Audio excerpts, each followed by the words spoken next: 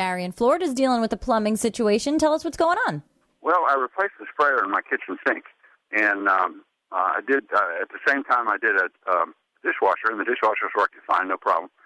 And the sprayer, though, it's been there 22 years. It just wasn't spraying. I figured it was all clogged up, so I replaced it. And when I did, the new one, when I turn on the water, not the sprayer, but the water, I get a bang, bang, bang, like air in the pipes. But it's been doing that for about a month now, waking everybody in the house up. So I thought maybe I'd call you guys and see if you could help me figure out. I'm fairly handy what I need to do, either replace the whole thing again, and I replaced it with a brand new one I bought at the hardware store. Barry, when you said that the sound is waking everybody up, is it happening on its own or only when you're using that sink? No. Only when you're using the water. My wife told me that when I get up in the morning to make coffee, I wake her up, I turn it on the water. Only when you use the main water handle. Now, does it happen when you turn the water on or when you turn it off? On, when you turn it on. The whole time the water's on, it does that. That's interesting.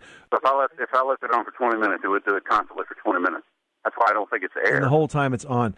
Yeah. So I think you've got a bad washer in there somewhere. Now, if it happened when you were spraying and then you released it to turn the water off and you got banging then, that I would say is water hammer, because the water has a forward momentum in the pipes, and when you stop spraying the water, it keeps moving and bangs the pipes. That's water hammer. Yeah. That has one solution.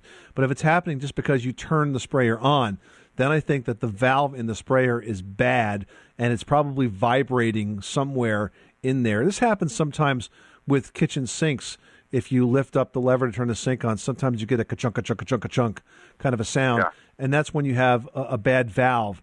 And so I suspect that if you replaced you don't have to replace the whole line, but just the handle part of it, try replacing that and see if it still does it. I think you've got a bad one there, buddy.